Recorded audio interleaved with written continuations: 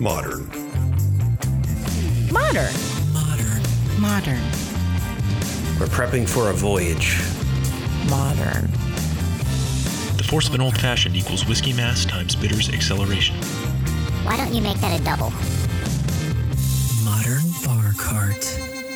What's shaking, cocktail fans? Welcome back to another episode of the Modern Bar Cart podcast. I'm your host, Modern Bar Cart CEO Eric Kozlik. Thanks for joining me for another excellent interview episode where we track down the best and brightest thinkers in the spirits and cocktail communities and pick their brains about their specific areas of expertise.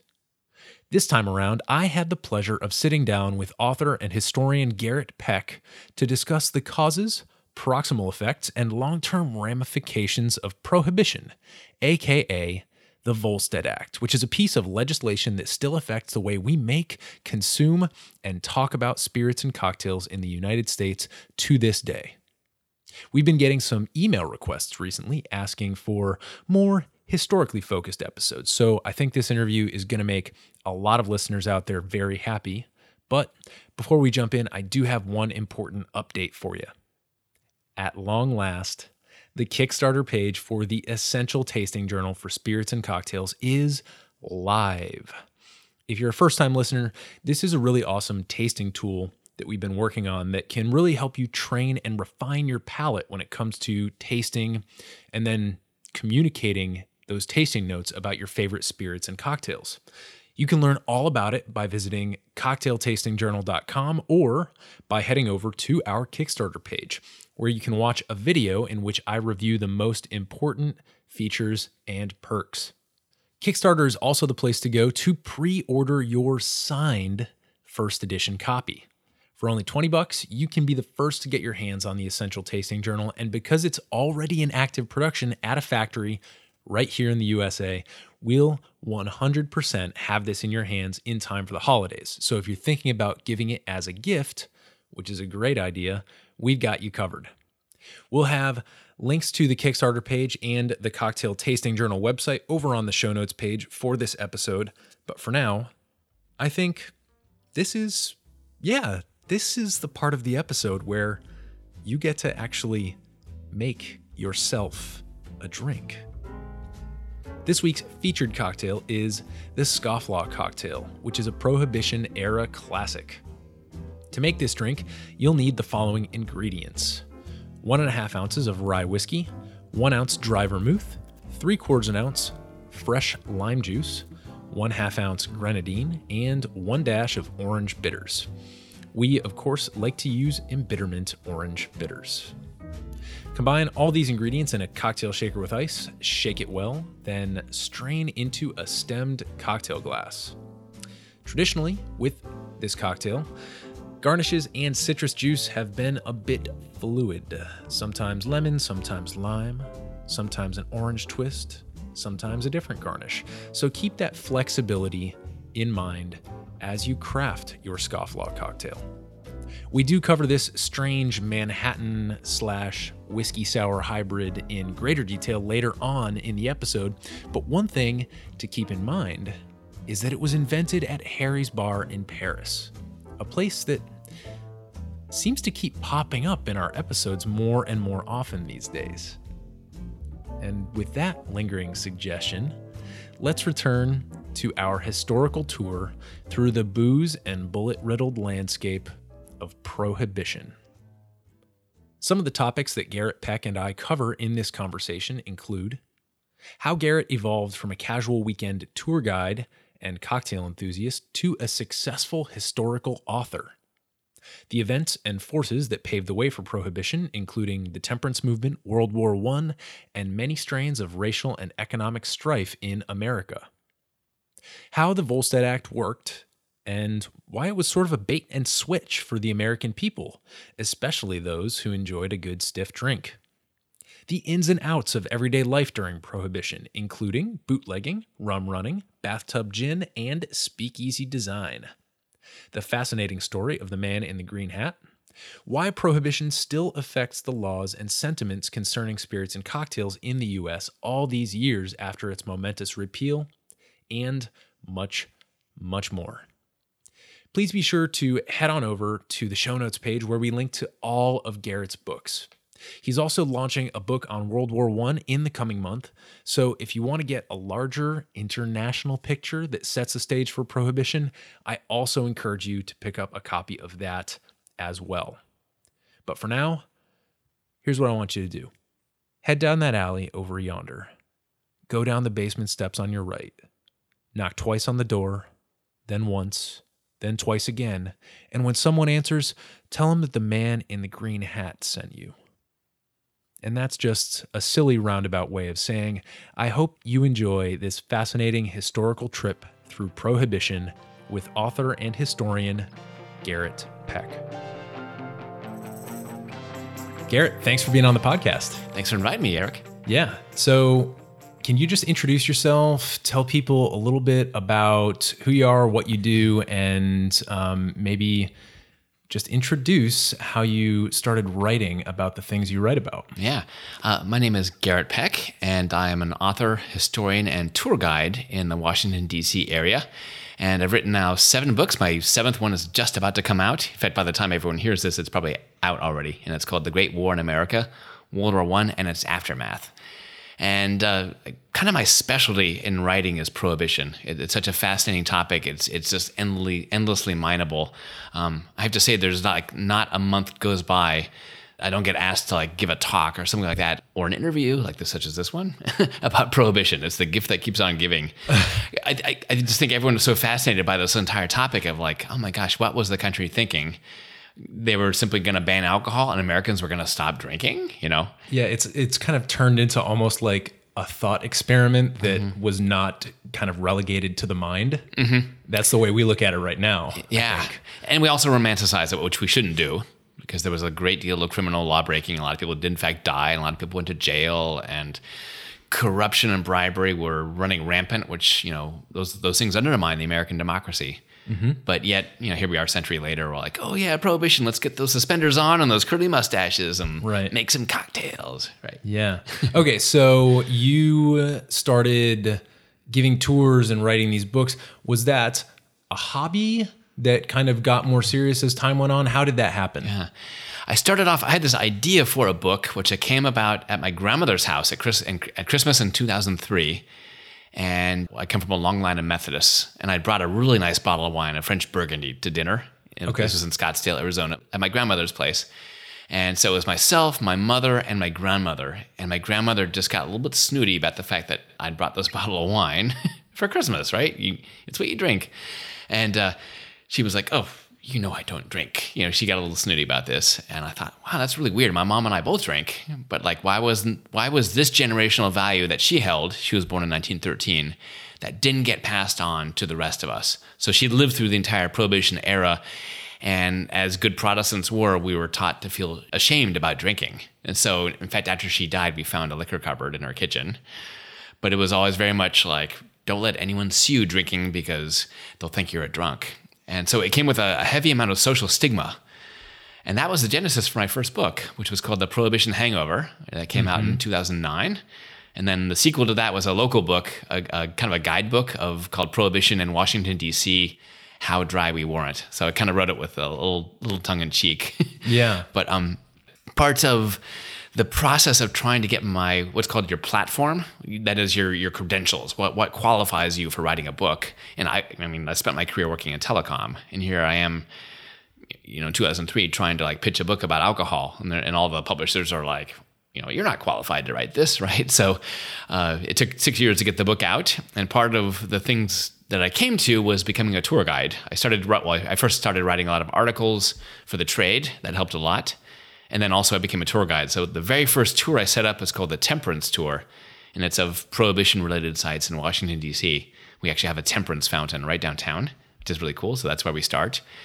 And things kind of took off from there. I discovered I love leading tours. It's a lot of fun, and you get to teach, but without a test or anything like that. And you have happy hour at the end of it, which is nice. And it's sort of like self-selected students also, so you don't have that, those students in the back row just kind of spacing out. It's largely adults who want to be there, because they like the topic, and we get to show them really cool sites that they've all walked past but not really noticed before, right? And put new context on them. you as a tour guide, you are interpreting the site for them. You're curating it for them and showing them, here's an important piece of history. You've noticed this before, but here's why it exists and why it's important. I like that, curating a site. Yeah. It's basically what you're doing when you lead a tour, right? You're picking out the sites for the group and then taking them around. So it's your choice as the guide to figure out what you're going to do on the tour and where you're going to take them and what's the theme that you're going to cover and how it's all relevant. Okay, so I like how you're sort of using this tour as a way to gain credentials. I can totally relate to the whole publishing thing. I recently walked into a bookstore in DC because we're publishing a podcaster walks into a bar. Yeah. Podcaster walks into a bookstore and says, "Where's all your books on tape?" I don't know where that's going. But I walked into this bookstore and I wanted to show them some of the wireframes of this tasting journal for spirits and cocktails that we're publishing. And it's not quite stationary because there's a lot of introductory content in it. So there's actually a lot of writing involved. And she basically, this manager who I set up a meeting with was like, "Oh, you're self-publishing." And so it was like this, all of a sudden, this night and day thing, like, "Oh, you have absolutely no credentials." And I realized that I had completely approached the situation incorrectly. And I definitely sympathize with the impulse to like build your credentials in this way. So you started giving the tours and then you published a couple of books, and what happened between then and now? Like how do you bring us up to present day and the project that you're currently working on and finishing up? Yeah, I kind of specialize in local history, although my current project is a national book, which I'm really, really excited about that, and got a big New York publisher for that one. So I'm just like, congrats. Yay. So yeah, really, really excited about that. And getting that book out in time for the centennial of the Armistice, which is Veterans Day, it's a big deal. World War I is the most idealistic war the U.S. ever got involved in. And unfortunately, it erupted into a huge partisan squabble during the peace process afterwards. And so largely the country wanted to forget about all that. So World War I is really this overlooked war, even though it is the most important war of the 20th century. World War II is, I wouldn't say just, but it is the bloody sequel where they had to rehash all the issues that weren't resolved in the first war. Only the bad guys were really, really bad. And we were the good guys. Right. So yeah, it's a fun process. I've been kind of putting out a book about one a year or so. This book took me about 3.5 years to produce because it's a big national book, and it's, oh my gosh, was it research intense, I can imagine. Yeah, World War I is getting a lot more attention. I think recently Dan Carlin, I don't know if you're familiar with Hardcore History, which is a really good podcast. He just published a really in-depth series of podcasts on World War I. So that's gotten a lot of people really interested in it. And I'm definitely excited because before I had listened to that, I probably fall into one of those, I guess, American public school educated comas that takes place between the Civil War and World War II when you're learning about U.S. history, where they're like, okay, there was Theodore Roosevelt somewhere in there. He was interesting. And now we're at World War II. Yeah. Oh, and the Great Depression, we have in the middle. Right. And that's about all you learn about it. So it's really skipped over, even though it's hugely important for our foreign policy, even to this day. It's called Wilsonian diplomacy after the president of the time, President Woodrow Wilson. And that's essentially, it's about advocating for democracy abroad. And that comes about because of the war. And that's still with us even today. So the Iraq War, for example, is an extreme example of that, where we toppled a government that was not ready for democracy. But it's still with us even to this day. It's really crazy when you think about United States history. And obviously you're an expert, your background is history. And so I want to keep the focus of this episode kind of historically based, but I want to preface our discussion of Prohibition by making the point that here in the US, I don't think we realize how little history we have when it's compared to the sweep of something like world history with these countries that have such a long written history that predates us. And I think one of the effects of that is exactly kind of what you were alluding to with the story about your grandmother, because you had a living connection. There was literally one generation connecting you to somebody who experienced this thing that we look at today as just back ages and ages ago. Prohibition, we look at it as almost this archaic time period, and yet you're coming at it with this personal connection with somebody who actually lived through it. And so I think going back deep into our history is something that we look at a little bit different than some other folks in the world look at. And I don't think we realize as Americans how directly we're still impacted by something like Prohibition that happened 100 years ago.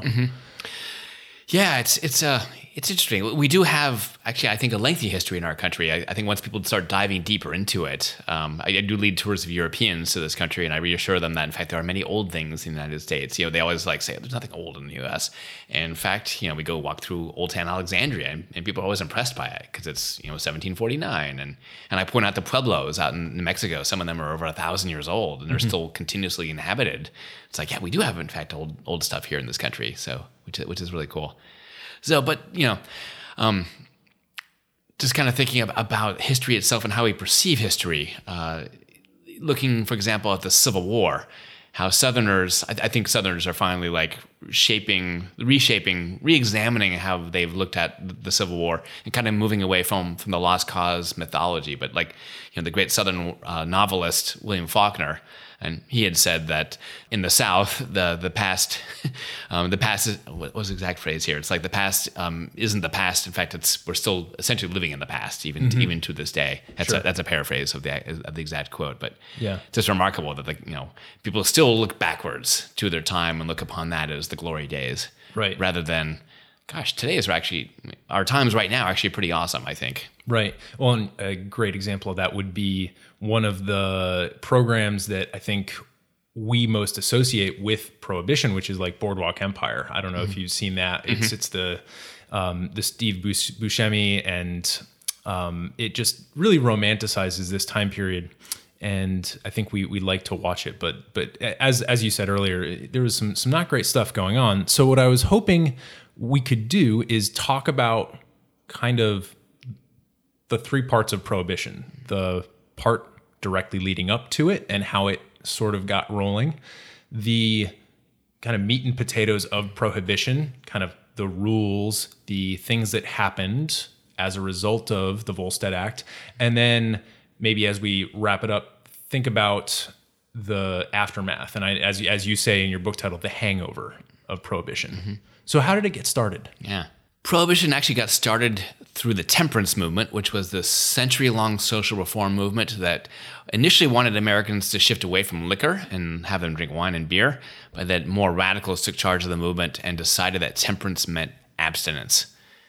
And that was by the 1830s. And so they pushed for the social reform movement all the way through the Civil War, and they used the moment of World War I as their opportunity to foist the 18th Amendment upon the country. The key thing that happened, and you really got to view Prohibition as a World War I outcome. Because of the war itself, well, the biggest ethnic group in the country in the United States at the time were the German Americans, who were also the brewers. And we declared war against Germany in 1917. So the main temperance lobbying group was called the Anti-Saloon League. So they used this moment to basically spin beer drinking into treason, and pointed out that all the Germans can't be trusted. They've got a fifth column in our country and whatnot. And by the way, we need to save grain for the troops so we can go beat the Kaiser's army. And the country bit into that big time. It was a huge period of super patriotism, and everyone thought, oh yeah, great. We got to beat the Kaiser's army. Let's save grain for the troops. Yeah, let's ban alcohol. That's great. No one really thought of the consequences. And so most of the country just kind of lined up behind this. It sailed through Congress, and Prohibition actually passed. The 36th state, to put it over the top, ratified it 2 months after the armistice. So that is January 16th, 1919. And this is completely after all that whole Kaiser grain situation had become obsolete. Yeah, they were ratifying the amendment during the war, right? So everyone was thinking, yes, we got to do this for our American patriotic duty. We need Prohibition. And most Americans, once they got actually into Prohibition, they thought, oh, wait a second. I thought we were just banning liquor. I thought we'd still have beer and wine, right? And beer was the national beverage before Prohibition started, and still is. It's still our favorite alcoholic beverage in the country.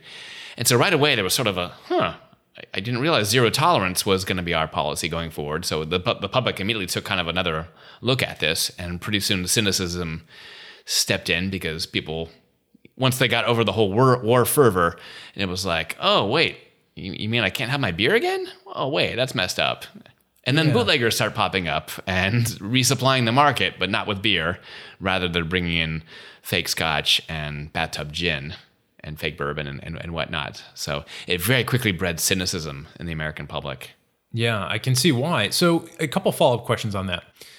Was the expectation that it was just going to be spirits that were banned and not beer and wine? Was there a little bit of misleading on the part of the politicians who kind of sold this to the American public? Or was there maybe an expectation that it wasn't going to be long lasting? Because like, as you said, like, well, if one of the big justifications was that we were doing this to, save grain for our army fighting the Kaiser, then once that goes away, then maybe the need for this goes away. I'm not quite sure. It just doesn't, it seems like something's off a little bit. Yeah. It was intended to be permanent, obviously, because they changed the Constitution. Okay. They didn't just change a law.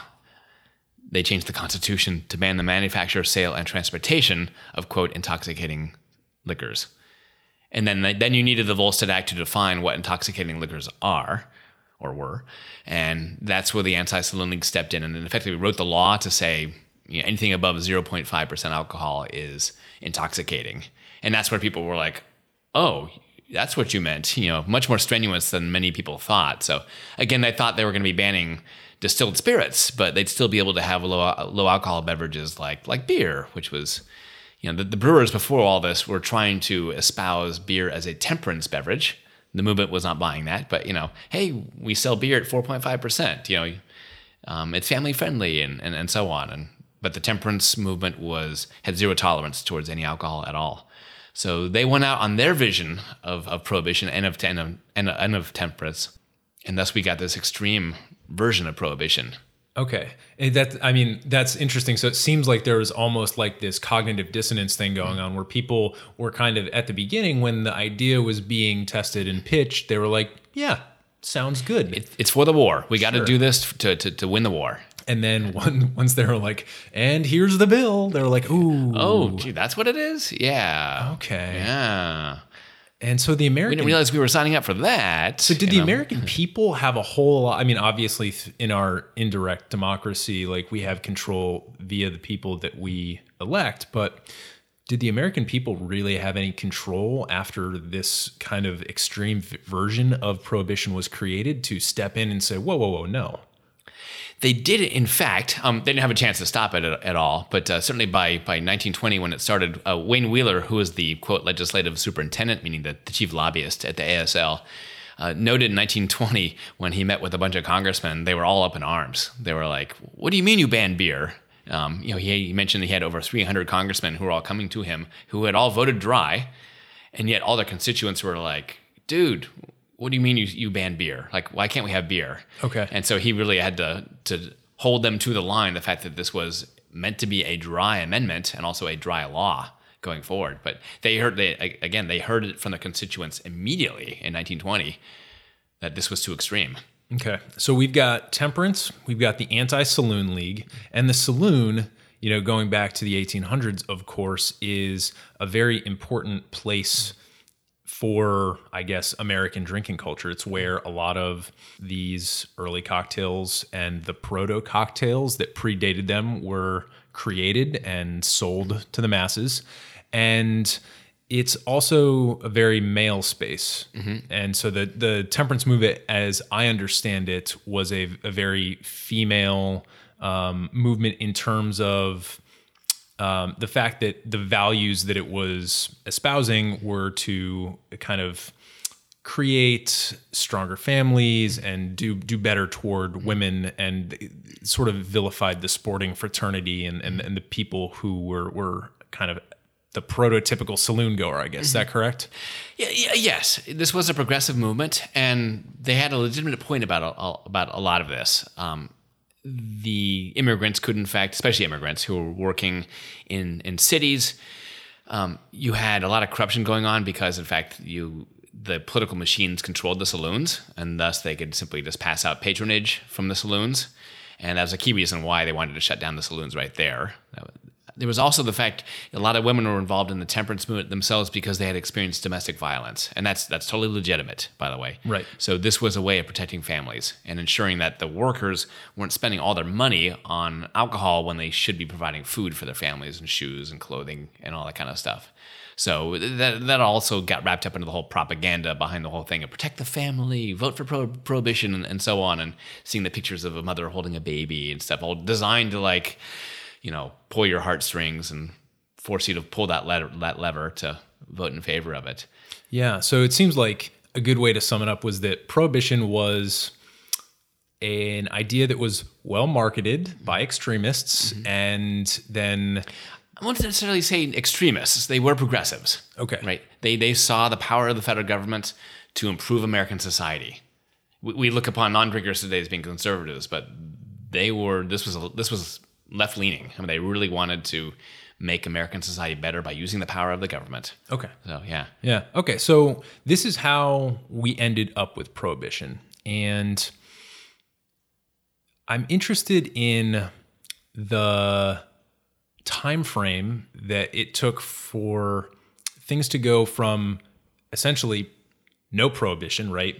Everything's on the table, to the, I guess, type of America that is portrayed in Boardwalk Empire. So how quickly did people respond to prohibition, and how drastically did they respond? Mm-hmm. It really depends on where you were in the country, especially if you were in a city, like a multi-ethnic city. All these different ethnic groups, the Catholics, the Jews, the Germans, whatnot, they were all basically swept aside with prohibition because prohibition was targeted at them, basically, right? The German Americans, the brewers. You had this huge wave of immigrants who would come into the country, and they all brought their drinking habits with them. So you had Eastern Europeans, Russian Jews, tons of Catholics, right? So prohibition was, very tut-tut. And these people understood that, and therefore they weren't really going to obey this law, because they recognized it was targeted at them. And if you lived in a city, it was almost as if it didn't happen, except in a couple months. I mean, I've read New York Times articles 4 months after Prohibition had started nationally, where one investigative journalist went around and was just like, oh my gosh, I just found dozens of saloons and restaurants and so on that are still serving alcohol. It's as if Prohibition doesn't even exist, right? And even though the Prohibition Bureau is out there staging raids and whatnot, people immediately recognize they could still get alcohol. You have someone like H.L. Mencken. We'll talk about him a little bit later on. Yeah, for sure. With cocktails. But he had actually stockpiled his cellar. He had an automobile. He sold off his car so he could stockpile his cellar full of liquor, thinking, this is going to be it. I'm never going to have another opportunity. But he said, within a couple months, there were quite a number of, quote, booticians, as he called them, bootleggers, booticians. I like it. Yeah. Yeah, I love it. He was very clever, that man was. And immediately they started popping up, and they provided a ready supply of alcohol for him. And he was like, I guess I didn't need to make all this big stockpile after all. And so he drank throughout Prohibition, predominantly beer. He was a beer drinker. But it's just kind of remarkable how quickly the market responded to this. The way I look at Prohibition, all it really effectively did was to deregulate the alcohol market. That's it. And if you remember like Economics 101 from college, you have the demand curve and the supply curve. Mm-hmm. By looking at the 18th Amendment, all it does is address the supply side of the equation. It's banning the transportation, manufacture, and supply of alcohol. That's it.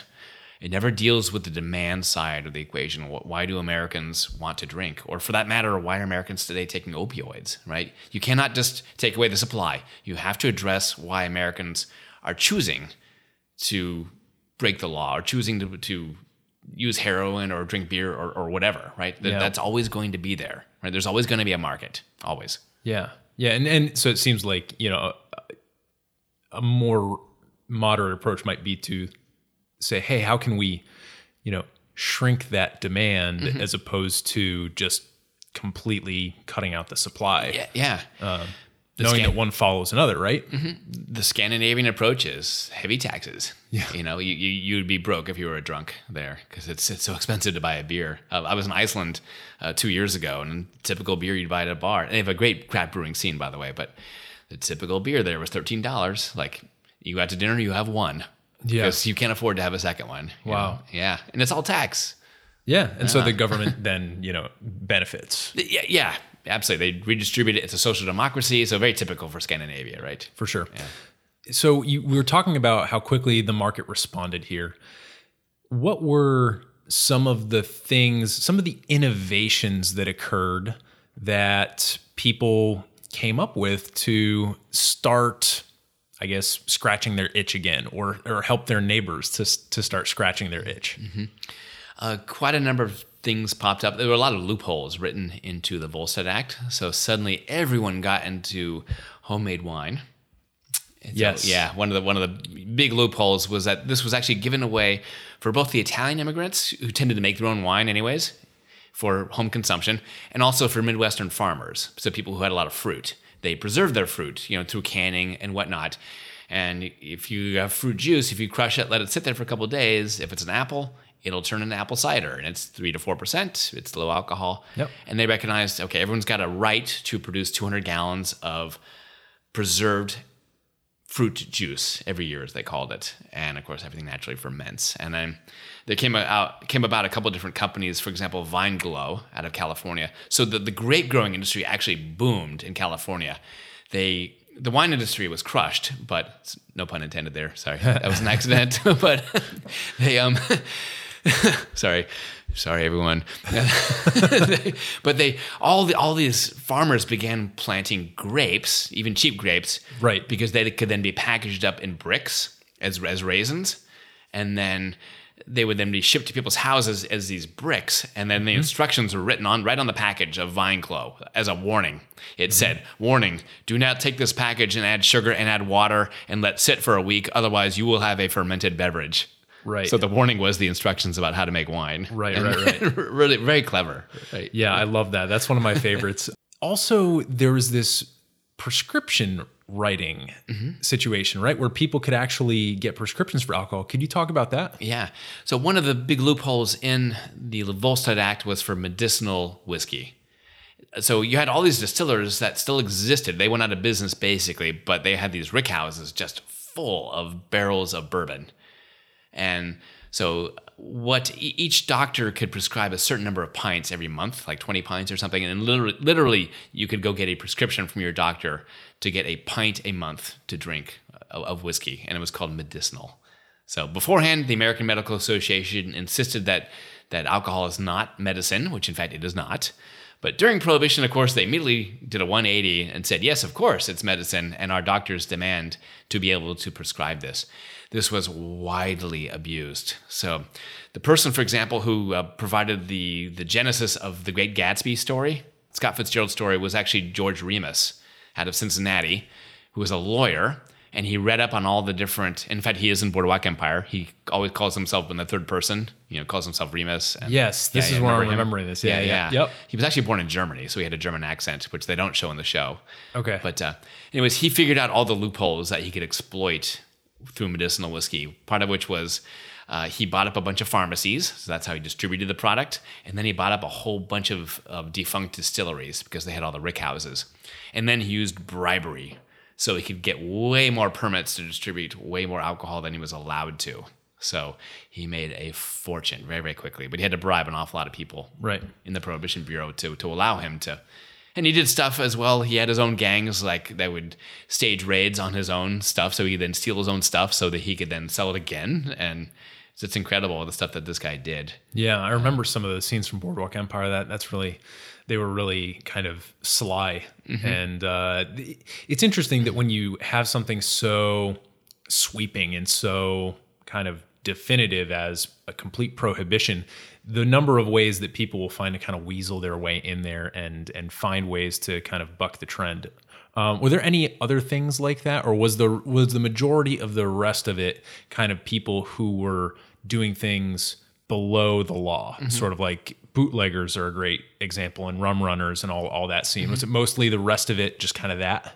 Yeah, a lot of American society got involved in on it because there was so much money to be made untaxed. So you could go to the hardware store and buy all the equipment and set up a still in your bathroom. You'd also have the risk of burning your house down when the thing exploded. But, once a week, the bootlegger would come by and pick up whatever you had made for him and give you hard cash. So that was very enticing for a lot of Americans, even if they didn't drink. So it wasn't just Appalachia getting involved in the whole moonshine culture. It was everywhere, out in the rural countryside and also in cities. It was just kind of appearing everywhere. So very quickly, we became this nation of scofflaws. It's remarkable. The term, by the way, bathtub gin, you might have heard that term before. Yes. Right? Which you don't actually make the gin in the bathtub because you still have to have a still to make the bathtub, to make the gin. Most of the alcohol actually produced during Prohibition was in fact industrial alcohol that was repurposed. So all the distillers that were in business making manufactured alcohol, they boomed during this time. And very clever chemists figured out then how to take out how to take out the denaturing agents out of it, so then people could actually drink this stuff. Mm-hmm. And then it was up then to the bootlegger then to cut it, add the flavorings and whatnot. So they'd add juniper flavorings and whatnot. And so during Prohibition, overwhelmingly what the bootleggers were providing was in fact distilled spirits because you could cut it with so much water and it was so much more profitable than, say, producing beer. With the bathtub gin itself, you cut it with water in the bathtub using the spigot. That's where the name comes from. So all you were doing, you're taking your 100% alcohol with the flavorings in it and then cutting it with a whole bunch of water in the bathtub and then putting it into bottles from there. So hence bathtub gin. Right. And I imagine some of that probably tasted a little bit like a bathtub. Yeah, possibly, yeah. For the Smithsonian, we had a program that came out earlier this year for the Smithsonian Channel, and we went over to New Columbia Distillers, which makes Green Hat Gin. And John Usselton actually made a batch of bathtub gin. It was actually pretty good. I got to sample it. I was kind of surprised, but he used good ingredients. I mean, he didn't use industrial alcohol. He actually had neutral grain spirits that he had made himself. And then we added all the different flavorings and so on to it. And it came out kind of pink. Mm-hmm. So it was really interesting. And then I got to taste it raw, and it was like, this actually isn't too bad. I'm sure it was a lot worse during Prohibition. I'm sure, yeah. And I definitely want to talk about, you have a great story with New Columbia Distillers and Green Hat Gin. So I definitely want to get to that story. But while we're on the topic of, I guess, alcohol quality and things that people would sort of do to spirits in order to make some money and still have access to alcohol, what were some things besides bathtub gin that were going on during Prohibition and that sort of had an impact on the quality of the spirits and then correspondingly the types of drinks that we would then make with those spirits? Yeah, so much of the alcohol was this rot gut bad. If you're willing to pay, you can certainly get good stuff, but most citizens were buying really nasty stuff. And so oftentimes they had to disguise it with something else. So out of this era comes very, very, very sweet drinks. So people began mixing things with RC Cola and Coca-Cola and whatnot. So because sugar is a great mask. Mm-hmm. It also will turns us into a nation of diabetics as well. So Americans, even to this day, we eat way too much sugar. It's in everything. I mean, ketchup has got it. Snack foods has it. You're just stunned how much sugar is in everything. Like, this is not healthy for us. And Europeans are stunned by how sweet everything is in the United States when they come here. Desserts, everything's got sugar in it. Yeah. So this is one of these big side effects. If you ever try Manischewitz, the kosher wine, oh my gosh, it's like drinking jam. Mm-hmm. It's disgustingly sweet. I've only had it once and I still remember it. Yeah, it's Concord grapes, which is that's not a wine grape. It's good for making jelly, but yeah, it's not pleasant, I have to say. Yeah. So what were the things that people were putting into spirits besides sugar, just sugar? Were there any other types of flavorings or additives? Yeah, certainly a lot of the bartenders had to come up with very novel ways of creating cocktails, but they tended to be on the sweet side, just because they had to be able to mask the flavor of rot gut alcohol. Mm-hmm. And this is a really interesting point, because I think when people walk into a cocktail bar, they have this generic conception of the early 20th century, and that's kind of what they walk in with, and they say, oh, it's a cocktail. It's a classic cocktail. And in one sense, the term classic cocktail is useful because it refers to a group of cocktails that existed and then kind of got forgotten and then we rediscovered, rather than something that's kind of a new innovation. I like the term in that respect, but one of the things that gets lost is the distinction between pre-Prohibition cocktails and Prohibition era cocktails. And I think the point that you just made really illuminates that the difference between those two styles of drinks is really related to what people had access to during those times. So yes, there were a lot of interesting drinks created during Prohibition. It's not that innovation was dead. It was just people had a little bit less access to certain ingredients. And then of course, another side effect of that is that places other than the United States got to kind of throw their hats into the ring with the cocktail. So we have the sidecar, we have, all those cocktails that were invented in Harry's New York Bar. We just mentioned this in one of our recent podcasts. We were talking about, the importance of other places once America decided to ban alcohol. So I like drawing the distinction between pre-Prohibition and Prohibition era, just because for me, it just reminds me a little bit of some of the economic and logistical realities that were in play at that time. Cocktails, like drinking in general, it's always evolving. Like there's no one static moment where things are going to stay forever. I mean, if you think about your own drinking habits, they've evolved over your lifetime, right? And you'll be drinking something else in 5 years from now, I guarantee it. It's just, we're all going to evolve, and our habits change. The supply of new products changes, and so on. And so certainly Prohibition is this big, as economists call it, it's a big moment of exogenous shock, where suddenly the public is confronted with, okay, you can't get beer anymore. Here's this right good alcohol, go make something with it. And people have to get very clever to try to stomach to drink this stuff, right? So yeah, there's a lot of innovation out of it. So yeah, certainly you got the great stuff out of Harry's Bar. If you can afford an ocean liner ticket to go to Paris, you can have a scofflaw cocktail or the 3 Mile Limit or all the great stuff that comes about during that time. But if you're here in the United States and you can't go to the 21 Club or someplace great like that, you're stuck with RC Cola or whatever you can find off the shelf to mix in with that nasty rot gut that your bootlegger sold you to make it palatable. And that's a lot. One other thing that I'll mention before we move on with this topic is that this really brings in, we've talked about gender with the kind of sporting fraternity and the temperance movement. We talked about kind of where people are, cities versus country. Do you have the fruit to turn into wine? Do you not? But another divide is certainly the class divide here. And I think, correct me if I'm wrong, but I think Prohibition certainly didn't do anything to move things more toward the middle in terms of it seemed to push people further in whatever direction they were already trending. Is that kind of correct? Most of the enforcement was directed at the working class. The rich never had to worry about anything. They had great connections. They could fill up their cellars full of great product and get a continuous resupply whenever they wanted. They could afford it, right? There were specialty bootleggers that targeted them. Whereas most of the Prohibition Bureau itself targeted speakeasies and places where the working poor tended to go to drink. And so again, the poor become the victims yet again in American society. They're the ones who get targeted for being the criminals and not the wealthy. Yeah. Well, so I think we've done a really good job setting up the large overall forces that are at work here. And I don't know, I think that's really difficult to do. So we've got a lot of the good work done. Can we zoom in on a couple things here? I think the things that we most associate are obviously bootleggers and speakeasies with Prohibition. I think those are the two sort of rock stars of Prohibition.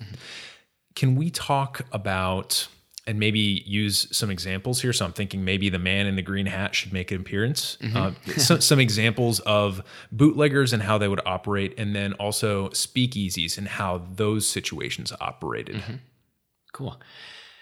So yeah, let's talk about the man in the green hat. And this is really specific to Washington, D.C. itself, although it has national repercussions for when the story finally breaks in 1930. So even during Prohibition, most of Congress was voting dry, even though most of the congressmen were personally wet in their private lives. And so starting at the very, very beginning of Prohibition, there was a U.S. Army veteran who got offered a job. His name was George Cassidy. And he had fought as a tanker in France and came back, and he couldn't get his old job back working on the railroad or in a shoe factory. And one of his friends offered him, hey, can you supply some hooch for a couple Southern congressmen, who were dry congressmen, by the way. So he did that. They liked it, and they asked if he'd come back. And pretty soon he had a following of congressmen. They eventually gave him an office in the Cannon House office building basement. They liked him that much. And so he became the chief bootlegger. There were others as well, but he was the main one. And everyone adored George. He was such a great personality. They could come down to his office and play cards with him and hang out. They could buy a product from him. And it's just astonishing. He bootlegged for Congress for 10 years. He got busted in 1925, short stint in jail, and then reopened shop, but this time over on the Senate side because senators were more discreet than congressmen were. Interesting. So, yeah, they would send their staff members to come get product rather than coming themselves, unlike the congressman who wanted to come hang out. Sure. Yeah. And he did that all the way till February of 1930 when he got arrested for a second time. And at that point, part of his plea deal with the judge was he agreed he would not bootleg anymore after that. And then the Washington Post approached him and asked him if he'd be willing to tell his story. So he wrote 6 front-page articles for the Washington Post, the last one of which was published exactly 1 week before the midterm election. So the Washington Post was a wet newspaper, and they wanted to do everything they could to embarrass the dry cause. So again, this was 1 week before the wave election of 1930, where Congress wholesale shifted over from this ostensibly dry Republican majority to now an openly wet Democratic majority that was calling for an end to Prohibition. Okay. Yeah. And so again, and this is a major factor, but the biggest factor though was also the Great Depression. This is really what leads to the end of Prohibition. But certainly Cassidy played a role in this by pointing out the hypocrisy of Congress in these articles. He did everything but name names. That's the one thing he never spelled out who his customers were by name, but he did say in his estimation that 4 out of 5 congressmen and senators drank. That's 80%. Yeah. And in the Senate, in 1927, there was a columnist in the Washington Post who talked to this one senator who admitted to him, yeah, you could fit the number of senators who don't drink into a single cab. And I figured out who the 3 were. It was 3 men. So the 2 Utah senators, and then Senator Morris Shepherd from Texas. He was the one who made D.C. go dry. So one of the leading progressives in the House, in the Senate. But basically those were the 3. Everyone else drank. Wow. So we're talking 93 senators who drank and the other 3 who didn't. Wow. That's incredible, right? That's crazy. Yeah. So quick question about how bootlegging actually worked. So with the man in the green hat, was he distributing primarily because his clients were wealthy stuff that was brought in from abroad that was, for example, I'm thinking rum runners here who were taking actually, legitimate rum up the coast and then distributing it to people, or was he also distributing the stuff that was made domestically, kind of illegally? He was probably largely using good stuff. So bourbon was very popular, so was scotch among the congressmen. They loved bourbon. Whiskey was the drink of choice among congressmen and senators. Where he got his stuff, so he was basically buying it from wholesalers up and down what's now the Northeast Corridor. So he would actually jump on the train with a couple suitcases. And he did mention that he went to New York City, he went to Newark, Delaware, Philadelphia, Baltimore, and he would make day trips, go up there, meet with his wholesalers, and pick up whatever the customers wanted to get, and then he'd haul it back in the suitcases, and then take it all home, and then the next day go to Congress and haul it all in the suitcases, and then sell it to them.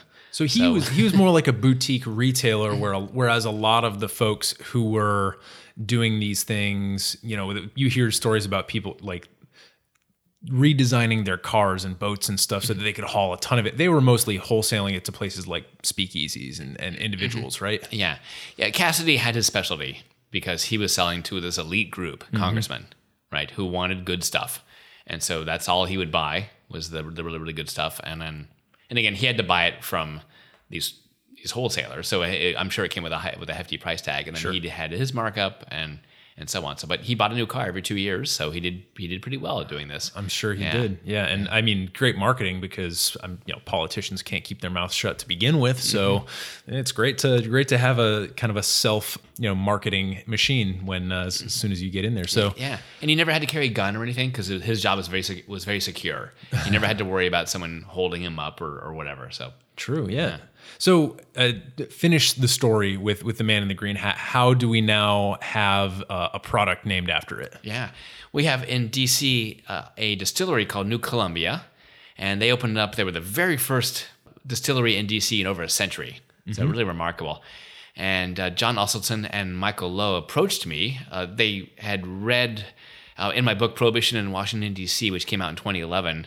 They had read the chapter in the book called The Man in the Green Hat, and they really, really liked the chapter. And I got an email one day asking, hey, we want to meet with you and possibly discuss naming our gin after George Cassidy. We want to call it Green Hat Gin. So we met up, we had a coffee, we chatted about it, and I said, well, I think this is a great idea. However, you're going to want to talk to George's son, Fred, who lives in Fairfax County, just west of us. And so I put them in touch, and Fred was over the moon over this idea. He just loved it. So, good. Yeah, it was really, really cool. The one thing he asked for was the first case. Yeah. So, of course. And I was going to say, man, I was actually just putting myself in the position of like, now, if somebody wanted to name a spirit after me, how would I get my cut? Yeah. Yeah. He wanted the first case. And whenever Fred goes over there, they always give him a free bottle and then so on. Yeah. So it's really, really cool. And on that particular day, I went over there as well on the day of the case handover. We all wore green hats, and it was really fun. We had a little bottling party, so we actually got to bottle all the bottles that Fred was going to take home with him. Mm-hmm. So we filled up the bottles, put the labels on them, and then he has the box that says Cassidy case number 1. And Beautiful. They're all marked with 0001 on each one of the bottles. And then I got a cool picture of the handoff. Nice. So which I included then in my book, the sequel book called Capital Beer. It's a brewing history of DC. So very, very proud of that. And the fact that I was there at that moment. And they got the idea for naming the gin out of my book. So you kind of brokered that, which is beautiful. Kind of like the man in the green hat. Yeah, I was happy to. I mean, it's been a great business model for them. The family was thrilled about this. And it's a great local story. People love, just like they love drinking craft beer where they can go meet a brewer and hear their story about how they made their ale and whatnot and, what went into it. It's not, manufactured beer. It's something that someone actually made by hand. It's really great. And it's the same thing here with this distillery. So you can go there, take the tour of it, do the samples, and it has such a great story and the tie-in with George Cassidy and, Americans as scofflaws and whatnot. So I just love it. And they make a good product too. They do. It's one of my favorite products. I'll be featuring it in a couple demos that I'll be doing in the next couple weeks. So shout out to John and Michael. Woohoo! Hey, John and Michael. Yeah. And of course, all the other great DC-based distillers that are operating, many of which are sort of like in that area around Green Hat. So Ivy City is certainly a place where you can go and hit multiple breweries, distilleries, and actually, chat with these people. So that's a great point about local, I guess, and the a good little pitch for craft distilling. But yeah, it's like I'm talking to my local bitters maker right now.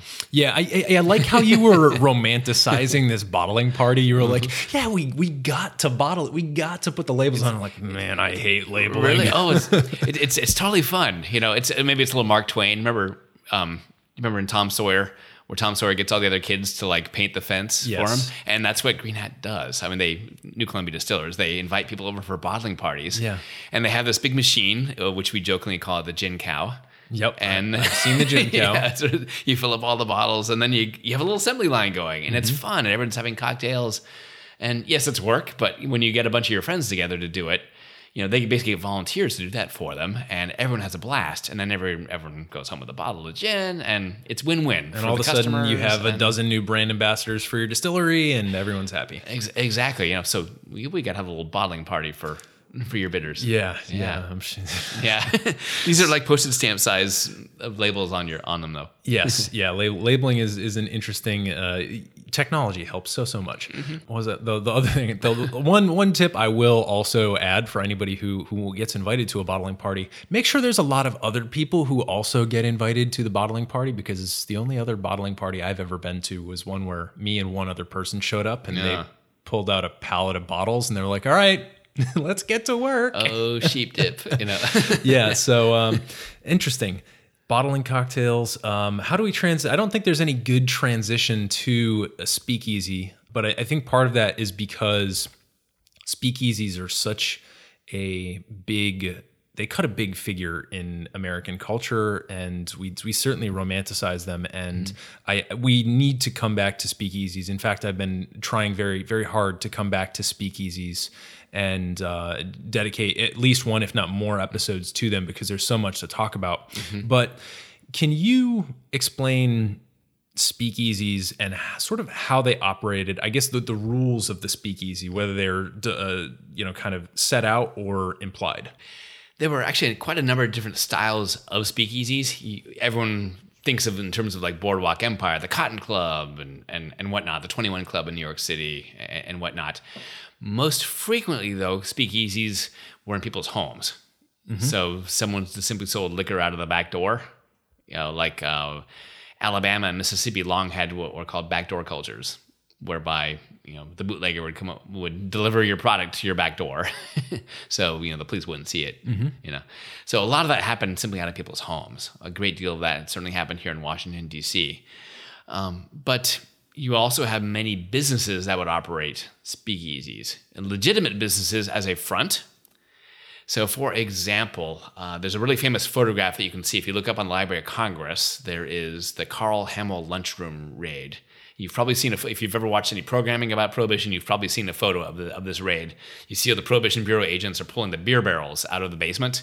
And this was a lunchroom, a legitimate place where they served lunch in the front room.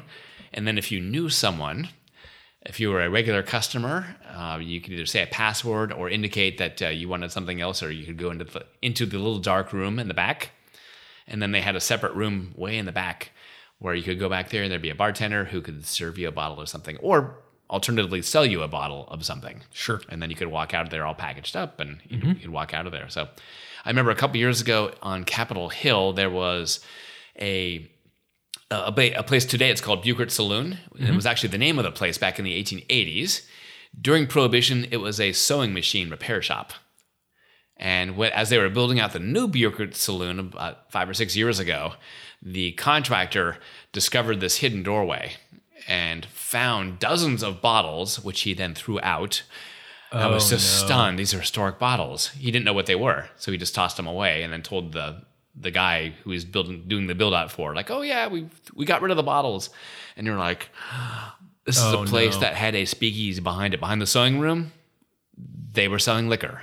Like, oh my gosh. So they still have the door, which is really cool. But like, those bottles, dozens of historic bottles, would be now a great little backdrop for that back room that they have. Totally. And just like, oh my gosh, people are just, people. And I know like nerdy distillers who would want to get any contents of those bottles chemically analyzed so that they can figure out what was going into these things. Yeah, I think these are probably empty bottles that they simply hadn't filled, but they were there in the 1920s. Yeah. They're historic. Right. And they should not have ended up in landfill. Yeah, totally. Yeah. Okay, so stupid contractors.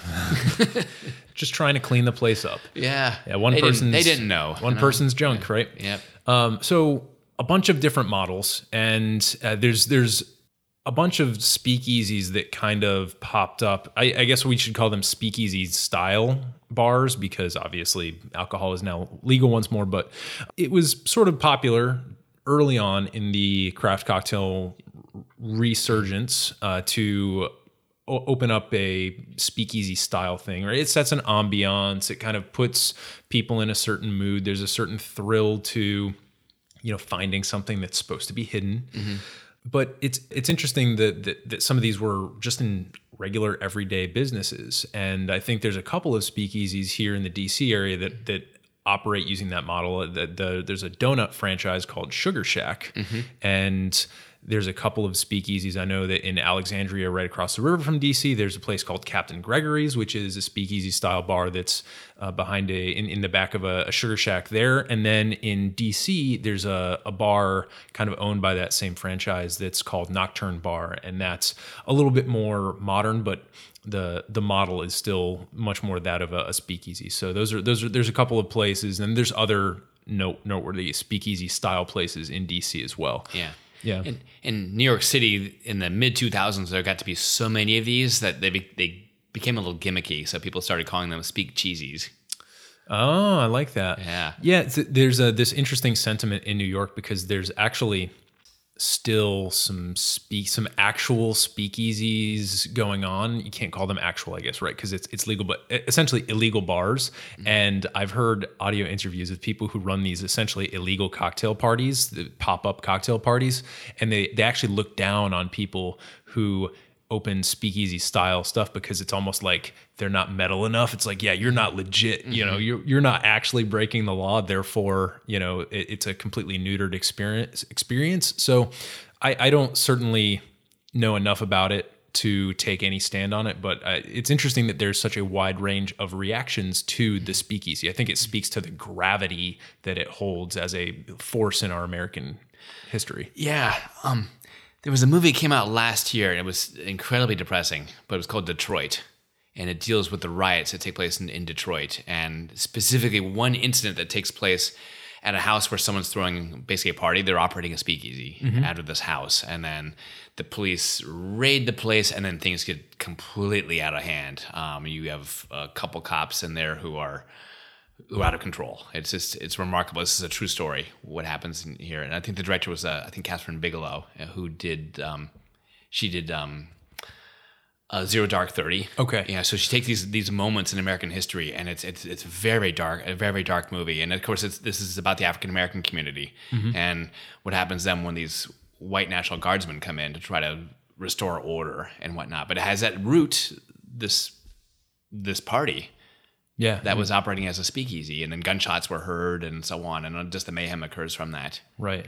Yeah, so obviously it looms large in American history. Definitely we're going to return to the speakeasy because I think it deserves a really full look. But I wanted to, before we jump into lightning round questions here, see if we could talk about some of these hangover effects of Prohibition, because you obviously dedicated an entire book to it. I feel like we'd be remiss not to at least mention them. I think, again, this is another topic that could probably and certainly deserve its own episode, but in sort of like a high level way, can you talk about some of those hangover effects? Sure. Most of our laws come about from 1934 that we have in this country. And when Prohibition ended, there was a great deal of distrust against alcohol, especially against distilled spirits. And thus, they were heavily, heavily regulated. And lawmakers came up with what was called the three-tier system, which is still with us even today. But the idea there was they wanted to break apart the vertical integration of the alcoholic beverage industry that had existed before Prohibition, the saloon culture. And thus, we have three tiers: the producer, the wholesaler, which is where much of the margin is today, and the person who gets to transport the product to market. And then lastly, the retailer, the person who sells it to you, whether that's a bar or a supermarket or here in Virginia, a state-run liquor store. Yay! Like something in the Soviet Union, when the state sells liquor. Like, what? Yeah. But that's where I got to go. It is or indeed. Be a scofflaw and cross over to the district and buy things there. Right. In theory, I would never do such a thing, of course. Totally. But no, never. But a lot of our social attitudes as well, like such as my grandmother, who was a Protestant and was sort of grew up with a stigma around alcohol, and that took generations to basically leach out of American society to where I'm a Generation Xer, I think you're a millennial. We just drink, and we don't really offer any kind of apologies for that. It's just part of our culture today, but that took a long time to kind of get over that. Part of those 1934 laws was like really, really extreme control over alcohol. And it took a long time for consumers to kind of chip away at this. They would go lobby their local city councils, county board, state legislatures, and so on. And you've seen some of those things chip away over time. For example, blue laws, which forbade alcohol sales on Sundays. So now you can have liquor at brunch, and then much later on it was actually liquor sales, meaning go to a store to buy it. There was a great deal of resistance to that, not necessarily because of temperance, but rather from small businesses that wanted to be closed on Sundays and didn't want to have to compete against Costco. Sure. Yeah. I'm from Massachusetts originally, and sir, I don't know if they've even changed their blue law. I suppose they may have. I honestly don't know. But when I was growing up in the early to mid 90s, it was certainly no alcohol on Sundays. All those stores were shut down.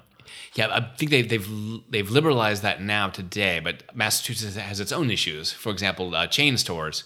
Like we're used to here in the DC area going to Trader Joe's, and they sell everything. If you go to Trader Joe's in California, they can sell liquor there too. Massachusetts has basically effectively banned chain stores from having more than 3 stores from offering beer and wine. And of course, Trader Joe's has this great wine selection, right? They can only have 3 stores, and Trader Joe's is based out of Massachusetts. This is basically a state protection for small businesses who don't want to have to compete against all the other grocery stores. So these are one of these things. Effectively, it's anti-competitive. Yes, and Massachusetts actually does a lot of that. They did that with car insurance. They recently, I remember when I got my driver's license, I had to buy it from like a local, like a mom and pop. I still remember my insurance agent. Hi, Cheryl.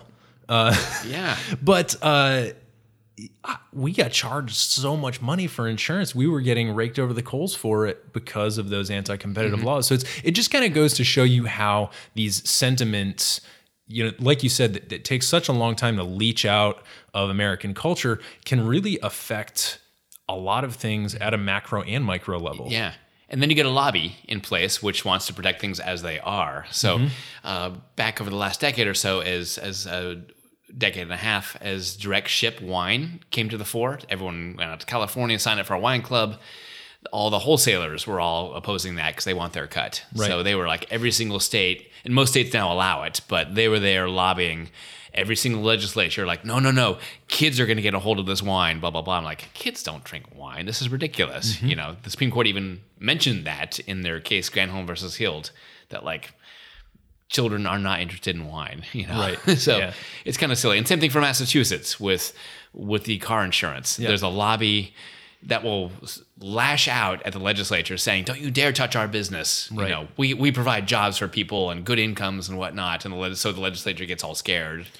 So it's almost painful to change from so many for so many reasons. It's painful to change, and I know I have a lot of friends who own and operate distilleries in places like Maryland and Virginia. We're lucky in DC we get called the quote unquote Wild West of laws because it's not actually like the Wild West. We just don't have to deal with some of the laws that places like Maryland and Virginia have in place. So, for example, in those places you cannot serve cocktails at your distillery. And I know that these laws are in various kind of levels of change. People are trying really hard to change these laws, and they're kind of moving very slowly in the direction of that. But there's a really robust bar and restaurant lobby who want this exclusive right to serve cocktails because it makes them money. And so there's even lobbying at that level such that these distilleries can't serve full cocktails in their tasting rooms, which is tough. It's a funny thing about capitalism. Everyone is in favor of free enterprise until the moment when you have competitors, and then suddenly they want the market to themselves. It's human nature, I think. But like, what would Adam Smith say about this? Right. Yeah. If you zoom out just a little bit, if you kind of take your personal desires and motivations out of it, then you kind of realize that, wow, okay, this is a more complicated issue. So besides these trends that you've mentioned, are there any other little hangovers that you want to mention before we jump into the lightning round? What else can I mention? I think we covered most of them here, but social attitudes, regulations we're still living with today, and laws that are on the books, and then just the gradual chipping away of it by consumers who want more freedoms. So that's my quick little summary of it. So and so my little point of advocacy for you, the listener, basically is if you're not happy with your local laws, if you think they're too restrictive, you have a choice about this. You can speak up. Your legislature, your representatives will listen to you, whether it's a city council or your state assemblyman, whatever. Speak up. Sure. And most states at this point are happy to support their local distillers and winemakers and whatnot because it's jobs and it's making money for the state, and it's local. It helps out the local economy. And so, like in Virginia, they are falling over themselves to help out local breweries open up, So when all the local breweries came about finally and said, hey, we would love to be able to sell pints and growlers. Can you make that happen? Boom. The state legislature changed the law to allow it. 10 years ago, they would not have even considered that. But suddenly it's like, Holy cow, we have hundreds of breweries now. Oh, yeah, they're creating jobs and tax revenue. Of course you can sell growlers and pints now at your site. We'd love to have you do that, right? Totally. But totally. you got to speak up, though, as consumers. It's really, really important. The legislatures will listen to you. Yeah. They really will. Yeah. So speaking of that change, right? The change that's happened recently and is still continuing to happen. I guess my last question, we talked a lot about history here. Is there anything looking into the future that you have in terms of thoughts on where American, I guess, drinking culture in general is headed, and maybe how that maps on in terms of how the rest of the world drinks? Because we've been talking about ourselves sort of in a vacuum here. We haven't really looked too hard at what other countries were doing while America was doing this prohibition thing. But what are your thoughts on the future? Are you optimistic, or is there maybe some problems down the road? Yeah. We'll see. I mean, no one has a crystal ball, myself included. So I would never have guessed that the man who's in the Oval Office right now would have gotten in. So yeah, I was wrong on that count. So history is going to take its own course. Karl Marx was wrong as well about the proletarian revolution. That didn't happen. Yeah. So I'm always hesitating to make future guesses because it's Kentucky windage is all it really is. But that said, I mean, I will say confidently, we are a drinking society. Americans are. Overwhelmingly, 2/3 of adults drink alcoholic beverage. I don't think that's going to change at all, despite even like the latest research around health and that kind of stuff that's come about. I wrote the Prohibition Hangover. It came out 9 years ago, and I kind of provided a summation up to that point of where the public health debate was around. Since then, there's a new evidence that's come around and basically pointed out, I mean, the World Health Organization, for example, says there is no safe level at which you can drink alcohol. That said, there's also no safe level for you to cross the street or to ride your bike. There's always going to be risk, everything that you do. Now, the risks that are entailed, they've much better quantified with them. They've basically largely debunked the healthy side of alcohol. We've all kind of grown up with, a glass of wine a day. It may or may not be healthy, but although it certainly does help out your cardiovascular system, but there's a whole bunch of side effects, colon cancer, mouth cancer, throat cancer. I mean, There's a whole alcoholism, liver. There's a whole bunch of bad stuff comes with it. That even one drink a day does heighten those risks. That said, those are long-term risks, and they tend to be for the society rather than for the individual. And that's what all these latest studies have really pointed out. So you have to look at your individual risk. I choose to drink. I understand what the risks are. They are very, very low risks ultimately. Yes. And okay, I don't drink and drive. That deals with that risk right away. But could I get colon cancer? That's a possibility, So that said, most people, of course, look at more the here and now. I mean, why people smoke cigarettes, which is gross. Pardon me. But because they enjoy the cigarette right at that moment. Same thing. You get home from work, you want a beer right now. Right. You don't think about the long-term health consequences of that. You're like, beer would taste so good right now. I want one. Yeah. And I'm going to have one, damn the torpedoes. So it's the short-term versus the long-term. And I don't think that's going to change. Most people in general, it's human nature. You go for the gratification of what you get right now at the moment, not how is this going to impact things, 10 or 20 years from now in your health. Totally. You'll deal with it then, Yeah, well, and I think the health side of things is very complicated. Obviously, no one here is a doctor, and we're not making recommendations. But I do agree with you when you say that America is a drinking culture. That's why we're having this conversation. That's why prohibition was such a problem. And I think I at least am optimistic. You're right. There's no crystal balls. We don't know what's going to happen in terms of alcohol. We don't know where popular sentiment is going to swing and how that's going to affect some of these regulations that we've talked about. But I at least am optimistic because I get to interact with a lot of these people who are making and selling and then creating cocktails with some of these amazing spirits. And I'm really happy with where we're at. And even the progress that I've seen in the short time that I've been in this industry is really encouraging. Yeah, I am as well, actually. Americans are not going to stop, touring wine country out in Napa and Sonoma. It's just too beautiful. And coming back with a case of wine, that's not going to stop. We're crazy about our local brew pubs, and we're going to still still going to those places and playing cornhole and taking the kids and whatnot. Totally. I don't think that's going to change. What has certainly changed over, if the past is any kind of predictor of the future, we are certainly drinking better quality products. And that kind of went along with the whole foodie movement, that the fact that so many of these good ingredients, people want to know where they're produced, and they want better flavors, and they're more about quality than they are necessarily about drinking swill beer or whatnot. So, the Bud Lights and the Miller Lights of the world continue to decline. They've been declining for a long time. Whereas craft beer keeps growing, and craft cocktails keeps growing as well, because people are, especially as you get a little bit older, you can't drink like you used to drink. Mm-hmm. It's not about getting drunk anymore. It's about enjoying the experience. Right. And then you're like, you know what? Okay, I go out now. I have 2 beers. I allow myself to have 2 drinks because I do have to work the next day. Sure. I cannot afford to be hungover.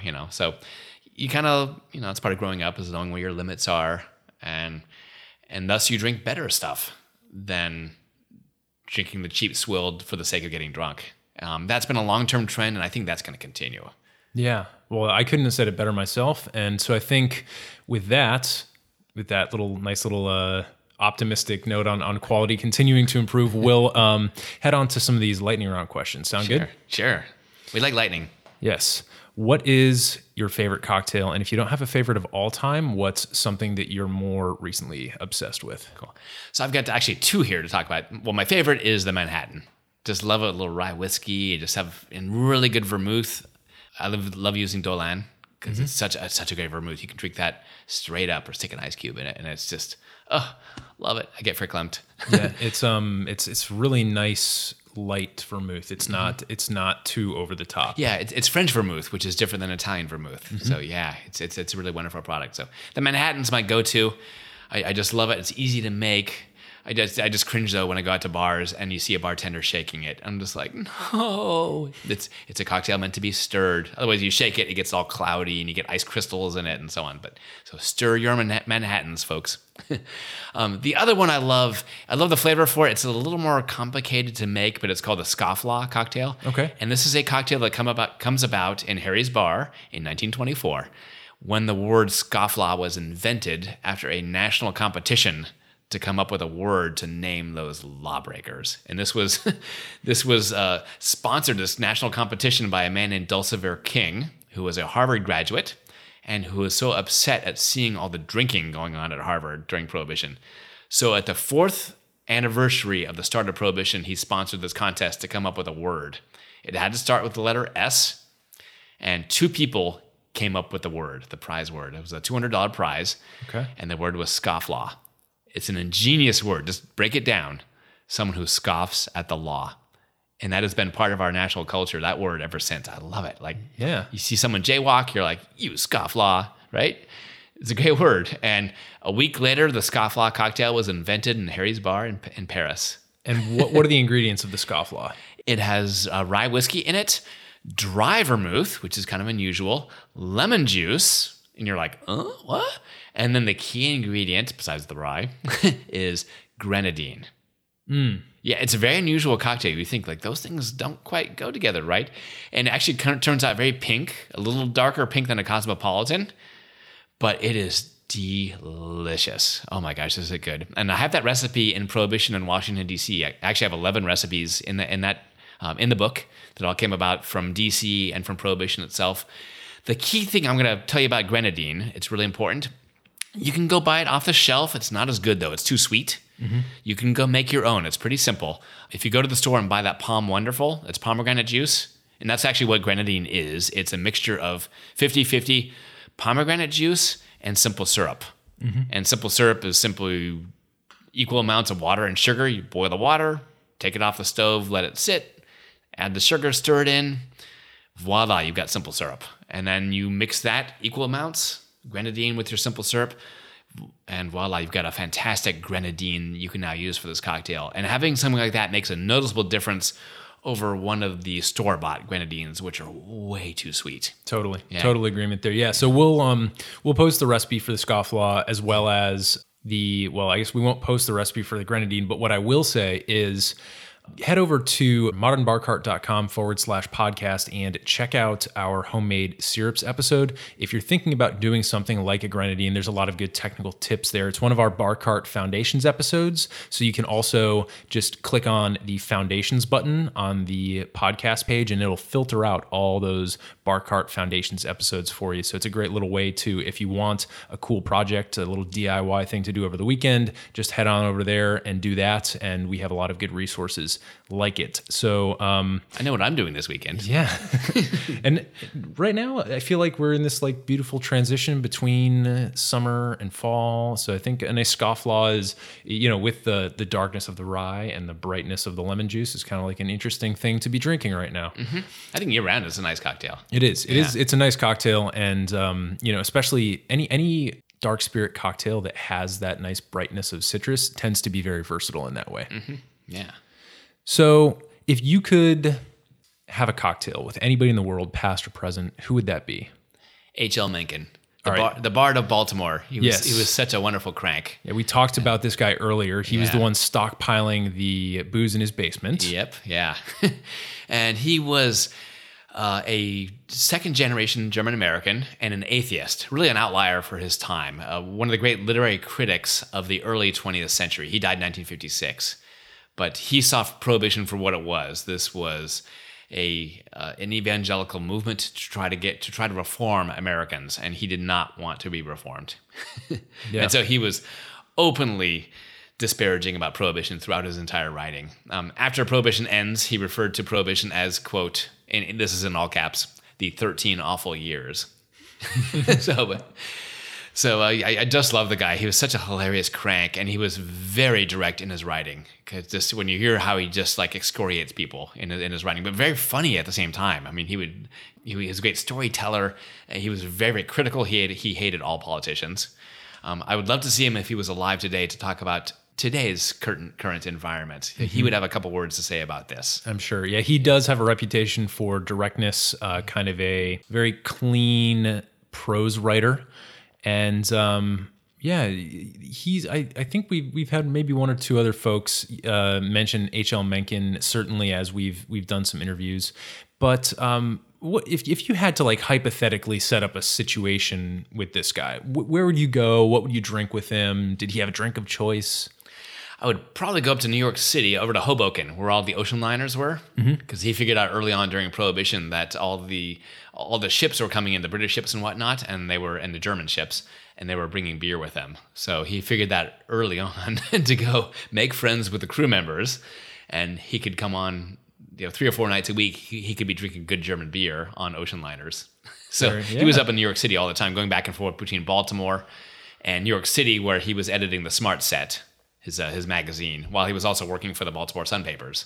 Yeah, if Prohibition was a thing that got resurrected, which hopefully it never will, I can just see BuzzFeed coming out with the article like 13 Prohibition hacks that everyone needs to know. And then that would be like number 5, find the ocean liners.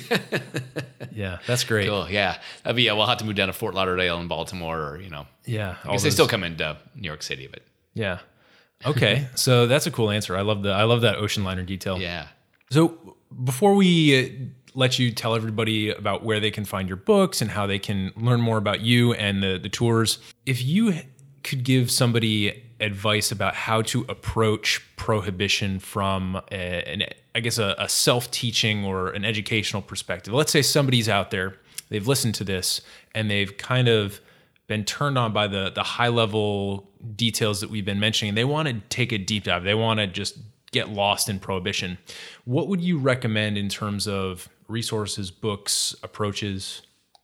Yeah, there's a lot of books about this. A really good book came out, 8 years ago by Daniel Okrent called Last Call. And it's a really, really good history. And he did a lot of original research about Prohibition itself. So even I know a lot about Prohibition. I still found quite a number of really good nuggets that he uncovered that I didn't know about beforehand. So that's a great source to start with.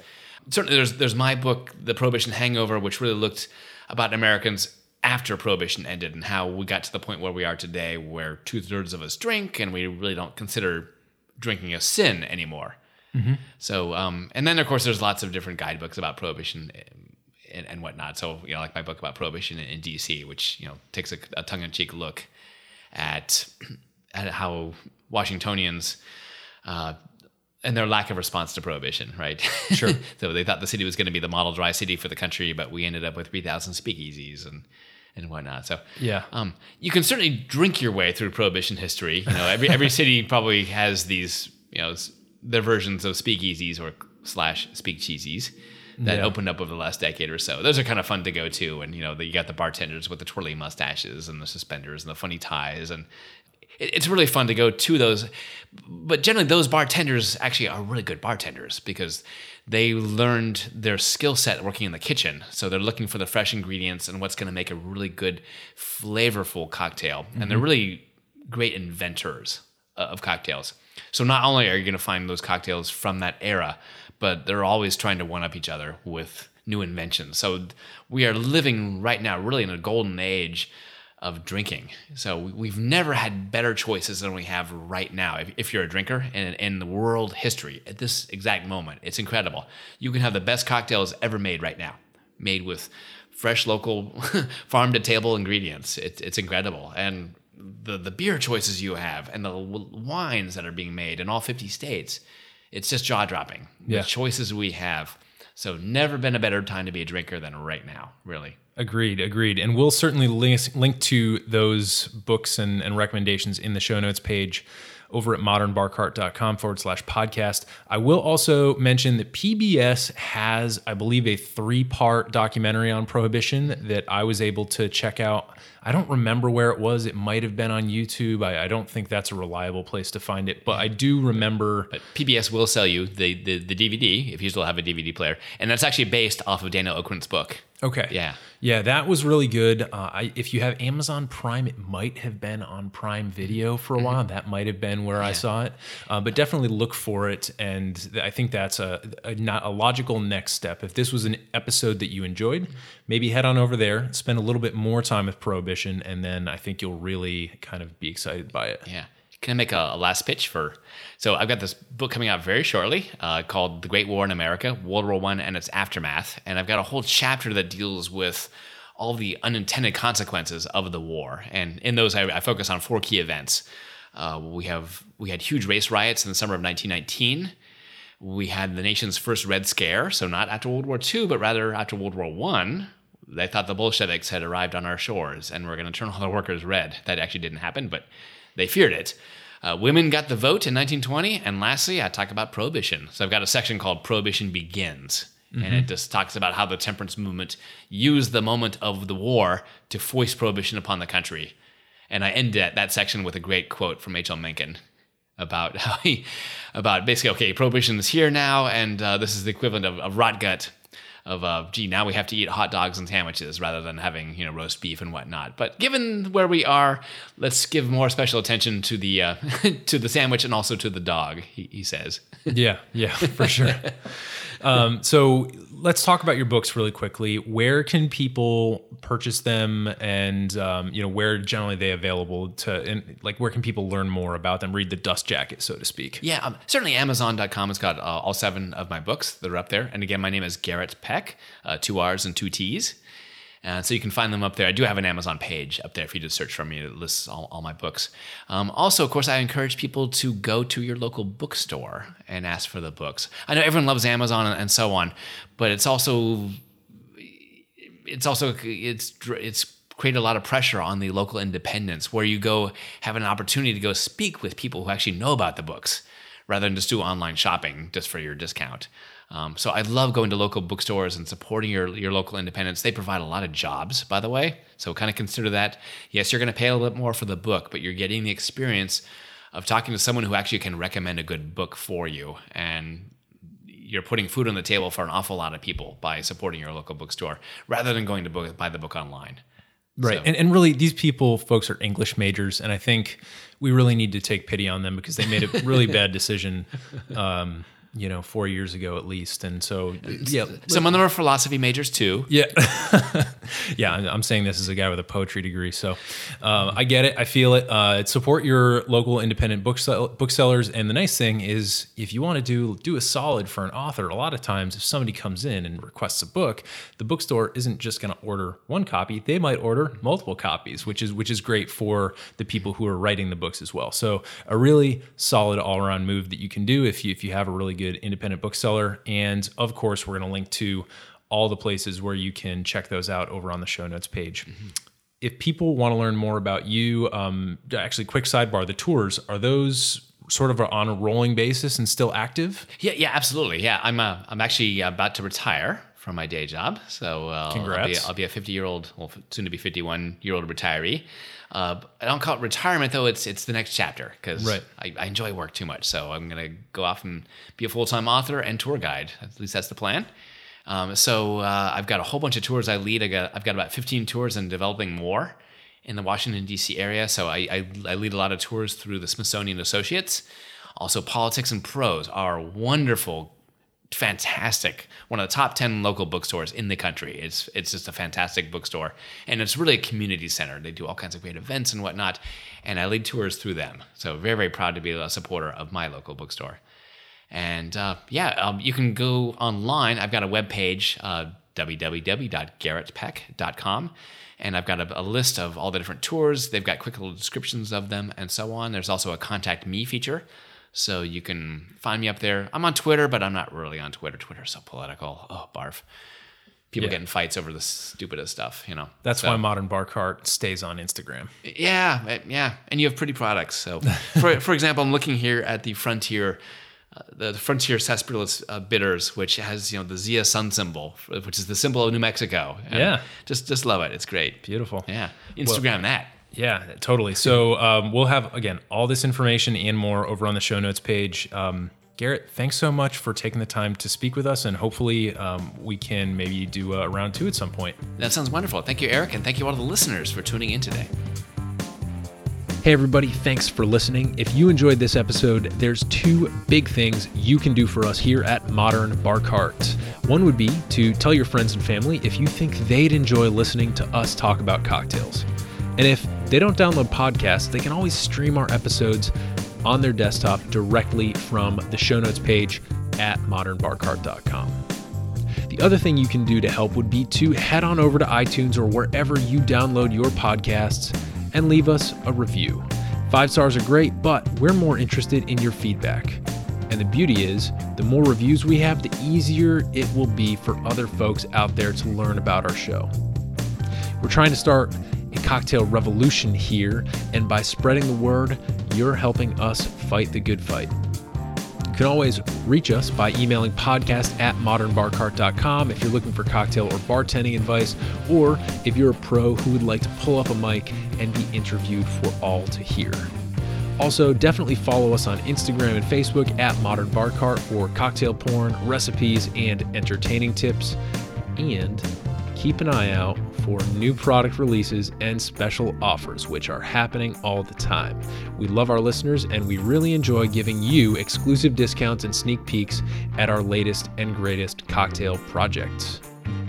This episode may be over, but for you, the mixological fun and adventures are just beginning. So remember, folks, drink responsibly and experiment boldly. This episode was made possible with editing and production assistance by Samantha Reed, historical insights by Garrett Peck, and a little bit of interview magic by yours truly. This has been a Modern Bar Cart production, copyright 2018.